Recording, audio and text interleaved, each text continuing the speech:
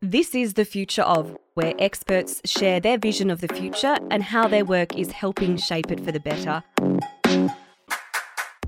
I'm Jessica Morrison. Bare supermarket shelves have become a familiar sight in Australia following a series of disruptions to its agribusiness sector, including labour shortages, panic buying, lockdowns and floods. In this episode, I was joined by Dr. Elizabeth Jackson, a senior lecturer in Curtin University's School of Management and Marketing, and a non-executive director of two organisations, Agribusiness Global Allies Limited and Sheep Producers Australia. We chatted about the effect of recent disruptions on the agribusiness supply chain, how new technologies could help to improve the effectiveness of agribusiness systems, how to address food waste, and Liz's own research journey. If you'd like to find out more about this research, you can visit the links provided in the show notes. Okay, Liz, in what ways have COVID-19 and climate change disrupted the agribusiness supply chain? Thanks, Jess. This is a really topical question. They're big issues, so let me start first with climate change. Climate change has essentially been what we call a creeping crisis that's really been chipping away at our agri-food supply chains for many years now. But what it's really done, in my opinion, is really shaped the way that food producers and food processors and indeed consumers are thinking about what we call ethical consumption. So really the right ways of producing and consuming foods that we've come to enjoy, that remarkable range of foods that we've come to enjoy.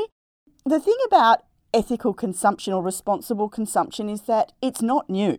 Consumers have been thinking about this for thousands of years, believe it or not. You know, if you think about the Hindu religion and how they don't consume beef, vegetarianism actually emerged from Manchester in the early 1800s. So a responsible consumption isn't by any stretch of the imagination a new thing. But what climate change has really, to me, brought out in how we're producing foods, processing foods and consuming foods is that we've got issues that are now at the front of our minds that are really new to the suite of concerns. And they're issues like things like food miles, carbon footprints, methane emissions, and these types of issues that we're interested in to be able to promote sustainable food supply chain processes. For people who live in high income societies like Perth or like in Australia, unfortunately these issues don't really touch our day-to-day lives and how so many of us choose what we consume. And this is where the second part of your question becomes really interesting about what the disruptions that the pandemic has created. And it's really these disruptions that have hit us in our day-to-day lives. So the price of fuel. One day the price was okay, the next minute or the next week it was through the roof. And this was really disruptive for our consumption practices, like I say, on a day-to-day basis. The other thing that really hit us in our consumption behaviours was the empty supermarket shelves. So many of us have still got grandparents or indeed great-grandparents who lived through the Depression and after the war, and we have got big signals about how scary this is. So it's really these day-to-day issues that have really heightened disruptions to agribusiness supply chains through COVID, and it's been through very, very, very basic issues like the availability of petrol or fuel, for example, in the world, and the availability of commodity products like wheat, for example, that we've really had to stop and think, where are they coming from? But the one thing to me that has really highlighted the situation that the pandemic has brought is the need for people in supply chains. One of the issues that's really hit us so hard is the lack of labour to actually bring crops in, to actually, make sure inventory is moving through warehouses. We've been trying for so many years to overcome these problems and, miraculous research has gone into ideas like machine learning and artificial intelligence. But what the pandemic has taught us is that people are still at the heart of our business systems and supply chains, and food supply chains are no exception. You sort of touched on my next question around what we can do to mitigate these risks. Do you think that labour really is the number one way that we can mitigate against these risks in the future? Yeah, so Labor has really been at the heart of so many of the situations and the disruptions that we've caused. But the issue is, from a global perspective, that despite climate change, despite COVID, we actually have enough food in the world. There is plenty of food in this world to sustain the global population. We have countries and societies that are undernourished, but we also have a growing number of societies that are overnourished. So societies that are burdened with diet-related diseases like heart disease, diabetes, obesity are cases in point. So the thing is, there's not a problem with the amount of food we have. It's just badly and unequally distributed. That's the problem. And it's a political problem and way beyond the scope of our time today. But for the question of how do we mitigate these risks? The risks that we're facing pose a bit of a conundrum, believe it or not. The solution is actually to create more fat in our system, more wiggle room in our systems that protect businesses from problems like delivery delays, for example, whether that's because trucks aren't available, because they're in the wrong places, or because there are no drivers for those trucks. But the idea is, perhaps hanging on to more inventory levels than we've hung on to in the past.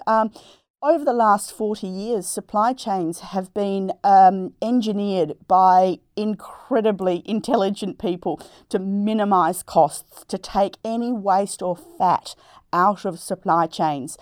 And it's this keeping of extra inventory that will get us out of these problems. But at the same time, it's costly. And who's going to bear those costs?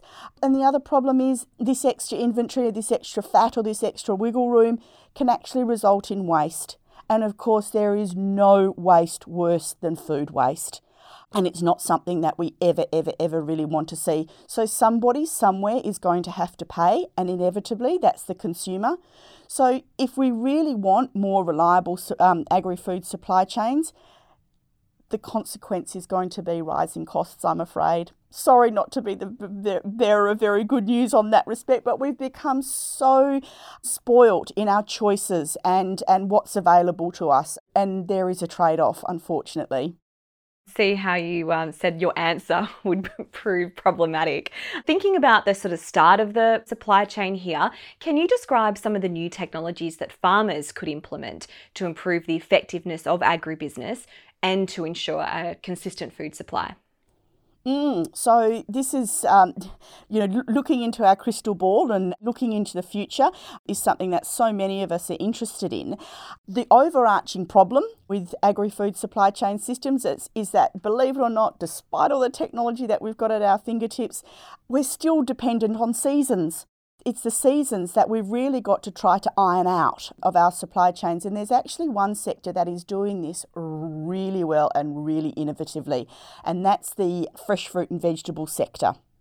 They've got some fascinating innovations. The innovation is called vertical farming, and it's actually, in its most extreme examples, is just fascinating in the extreme, because what's becoming popular in these vertical farms is that they're actually being situated in disused factories or disused train stations, for example, that are fitted out with very sophisticated hydroponic systems, where fruits and vegetables are grown, fresh fruit and vegetables are grown, essentially on water with nutrients added to them, and, using perfectly natural systems.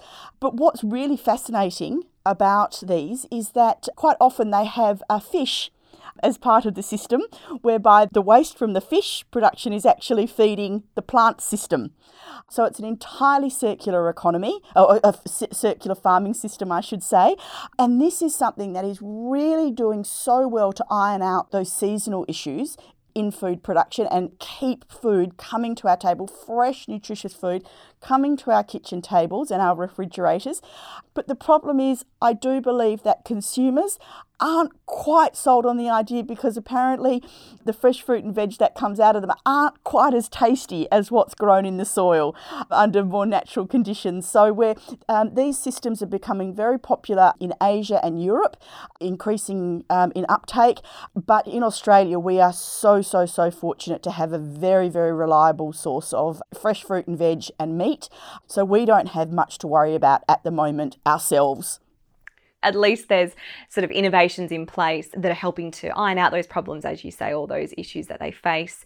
Are there any really great innovations of the agribusiness supply chain internationally that you can think of that countries should be paying more attention to? So what we're seeing in terms of innovation is that so much of the innovation we're enjoying to improve the safety and quality and reliability of our food is coming from micro businesses. These micro businesses operate extremely ethically, extremely responsibly, but they don't have the governance baggage that big business has, and they're able to pivot much more quickly to the extremely rapid pace of innovation in agri-food supply chain systems. So it's because there are so many of them out there, it's difficult to pinpoint, specific innovations, but one innovation that's really impressed me, it's come out of the meat industry, is an innovation called DEXA, DEXA. Now, that's an abbreviation for an extremely long named technology, but essentially what the technology is able to do is it's able to read, or almost X-ray, for want of a better expression, the fat, bone and muscle content of animal carcasses, which was so fantastic, because in days gone by, in actually hundreds of years gone by, all we were really able to know about meat quality is once the carcass was processed. But with this innovation, we're actually able to objectively grade the carcass before it's even processed. So this is such a fantastic innovation, first of all for reducing waste, but also contributing to the quantitative measures of our meat systems, to our meat supply chain, to make sure that the right customers are getting exactly the right qualities that they're paying for and that they're chasing.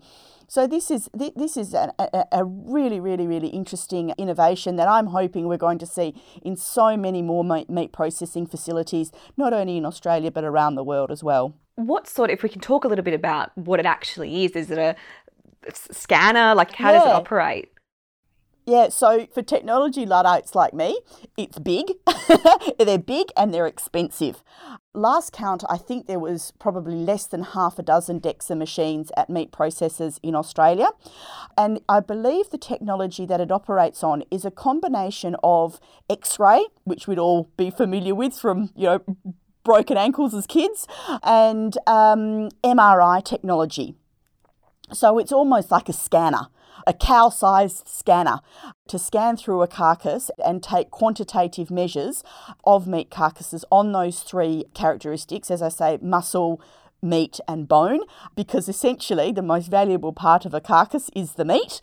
We don't want bone, we don't want fat, but obviously they're essential. So if those good characteristics can be measured, of course, then they can be managed, and that information can be fed back to producers, also to minimise their wastes, because the last thing you want to be doing is, particularly when grain prices are as high as they are, you don't want to be feeding grain to animals unnecessarily and getting them to be too fat, because that's a waste as well. So that was, my next question. Is it then this information or the data that they're getting from this innovation then informing farmers as to how they could better feed, or what they might need to change in diets to therefore increase or better the output? That is spot on. Jess, I'm a teacher and I give you an A+ for your interpretation of my description.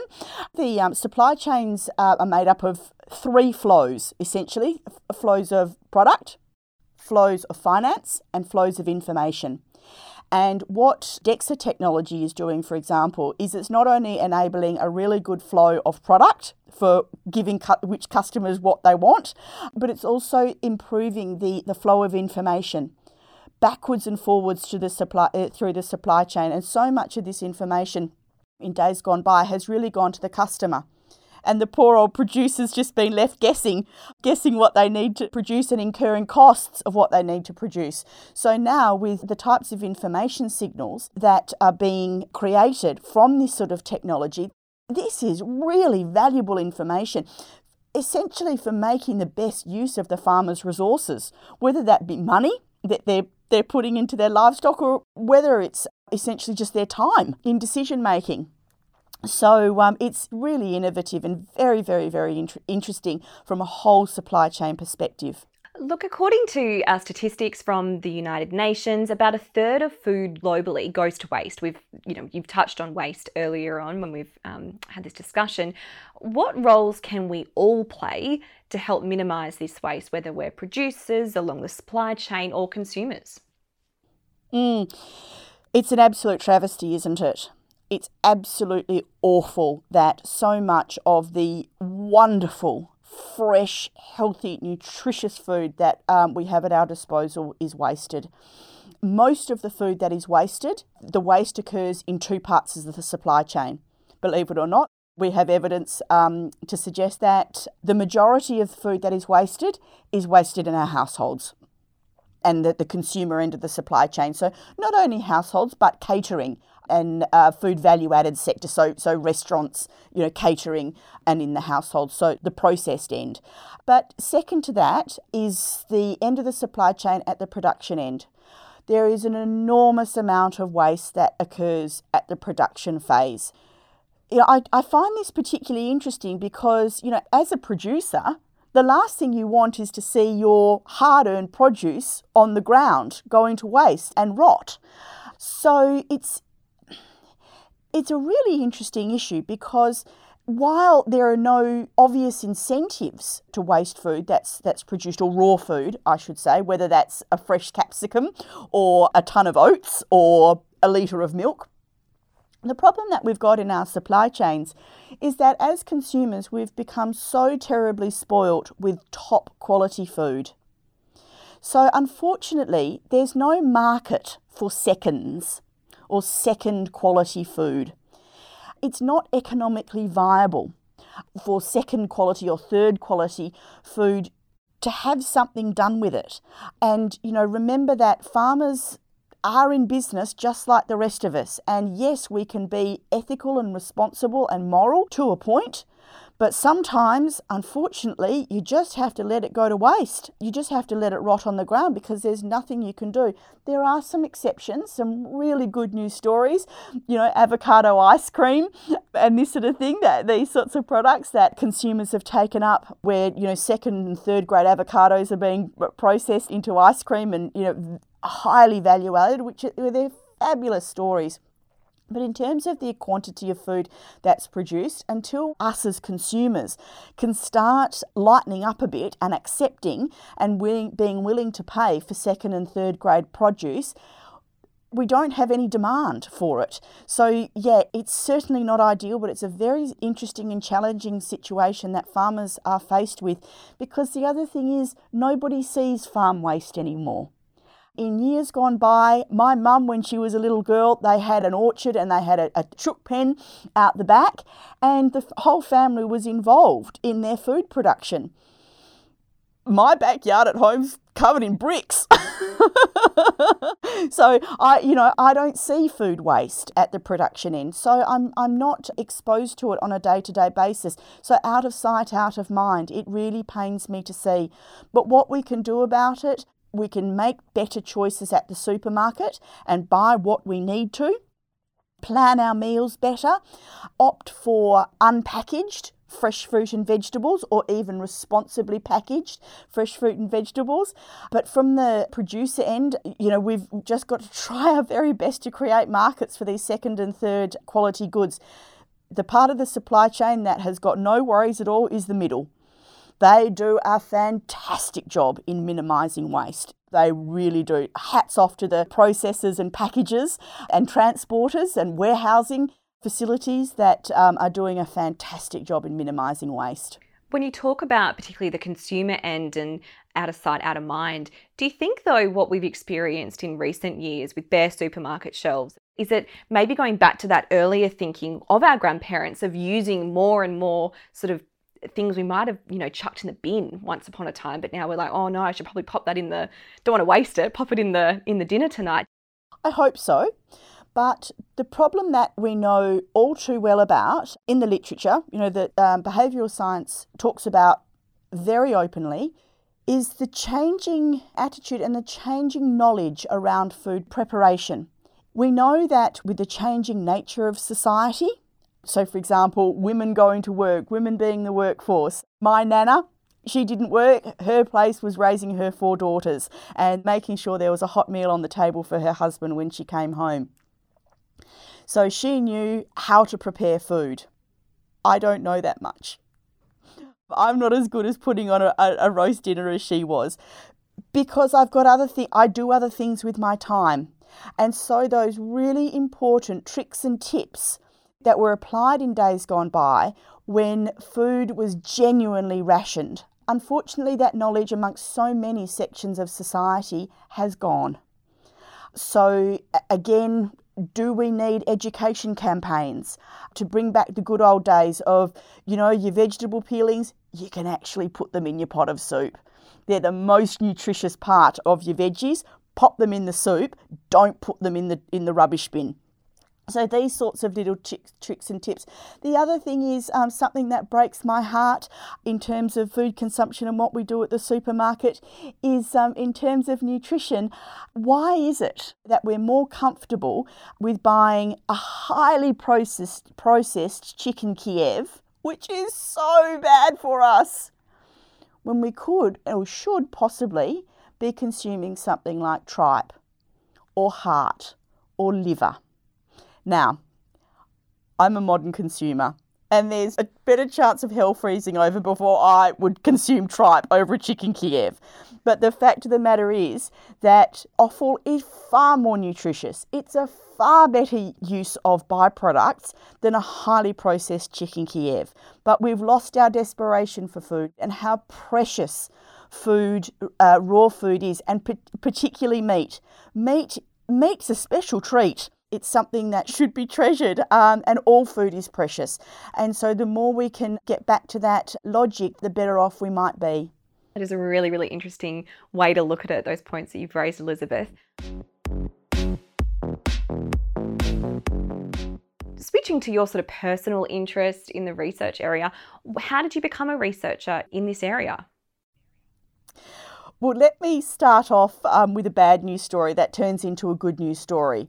I came into the world of agri-food research essentially by accident because I failed high school. I was a terrible high school student, and the rule in my family, because I was the first one in my family to go to university, was that when I finished school, you were going to go to university, end of story. But the problem was, because I was so bad at school, I failed. And the only course that I could get into at university was Curtin's Agribusiness course. But what that meant was I had to go to work on a farm for a year before I was allowed in. So I went and did that. I think it was 2 weeks after I got my driver's license. I got in my little car and I buzzed 400 kilometres southeast of Perth and started working on a farm, and there I stayed for the year studying by correspondence. And I found that I was really good at these subjects. I'd never studied agronomy before. I'd never studied animal science. I'd never studied farm business management. And I not only enjoyed it, but I flourished. And it set me on a journey that I haven't looked back from, and I have enjoyed every single microsecond of my career in global agribusiness. And I took to it like a duck to water. And 51 units through Curtin University later, I am the educated person that I am today, with a global career in agribusiness and back where I belong in Perth, Western Australia, working for Curtin University. And like I said, loving every minute of it and fascinated by how things are turning out in our agri-food supply chain systems as a consequence of COVID. I love that story, Elizabeth. And it is great. It is really good. You can tell you're so passionate about it as well. It's a really important sector in our society. Just lastly, if you could pinpoint just one challenge that you faced in your research, what would that be? For me, the biggest problem is encouraging people to participate in research. It's absolutely essential. And when you're a researcher and you're trying your best to collect data on something that you know is incredibly important because you've got funding from a really esteemed, prestigious body to conduct that research, and nobody will participate, it's absolutely soul-destroying. When I was a girl and I was doing PhD at Curtin, the Australian farming sector was actually known globally for its enthusiasm for participating in research, which was fantastic for me as a student. But through the passage of time, that's actually changed. And I understand that people have developed almost research fatigue, that they're just damn sick of participating in focus groups and surveys. But it's so important. It's so important for the development of the provision of safe and nutritious food to society. And, any organisation that is forward-thinking, is open to collaborating with universities, is doing a really great thing. That participation and that collaboration is really so terribly important. That's really, really interesting, Elizabeth. Thank you so much. And if anyone does want to get involved in any of your research, any industry partners who are listening to this, we'll make sure that your details are in our show notes. So look, thank you so much, Liz, for coming in today. Really appreciate it. No problems at all. It's been an absolute pleasure, Jess. Thank you so much to you and the team for the invitation. I just really hope that it's been a great use of time and people have enjoyed listening. I'm sure they have. Thank you so much, Liz. No problem. You've been listening to The Future of, a podcast powered by Curtin University. If you've enjoyed this episode, please share it. And if you want to hear from more experts, stay up to date by subscribing to us on your favourite podcast app. Bye for now.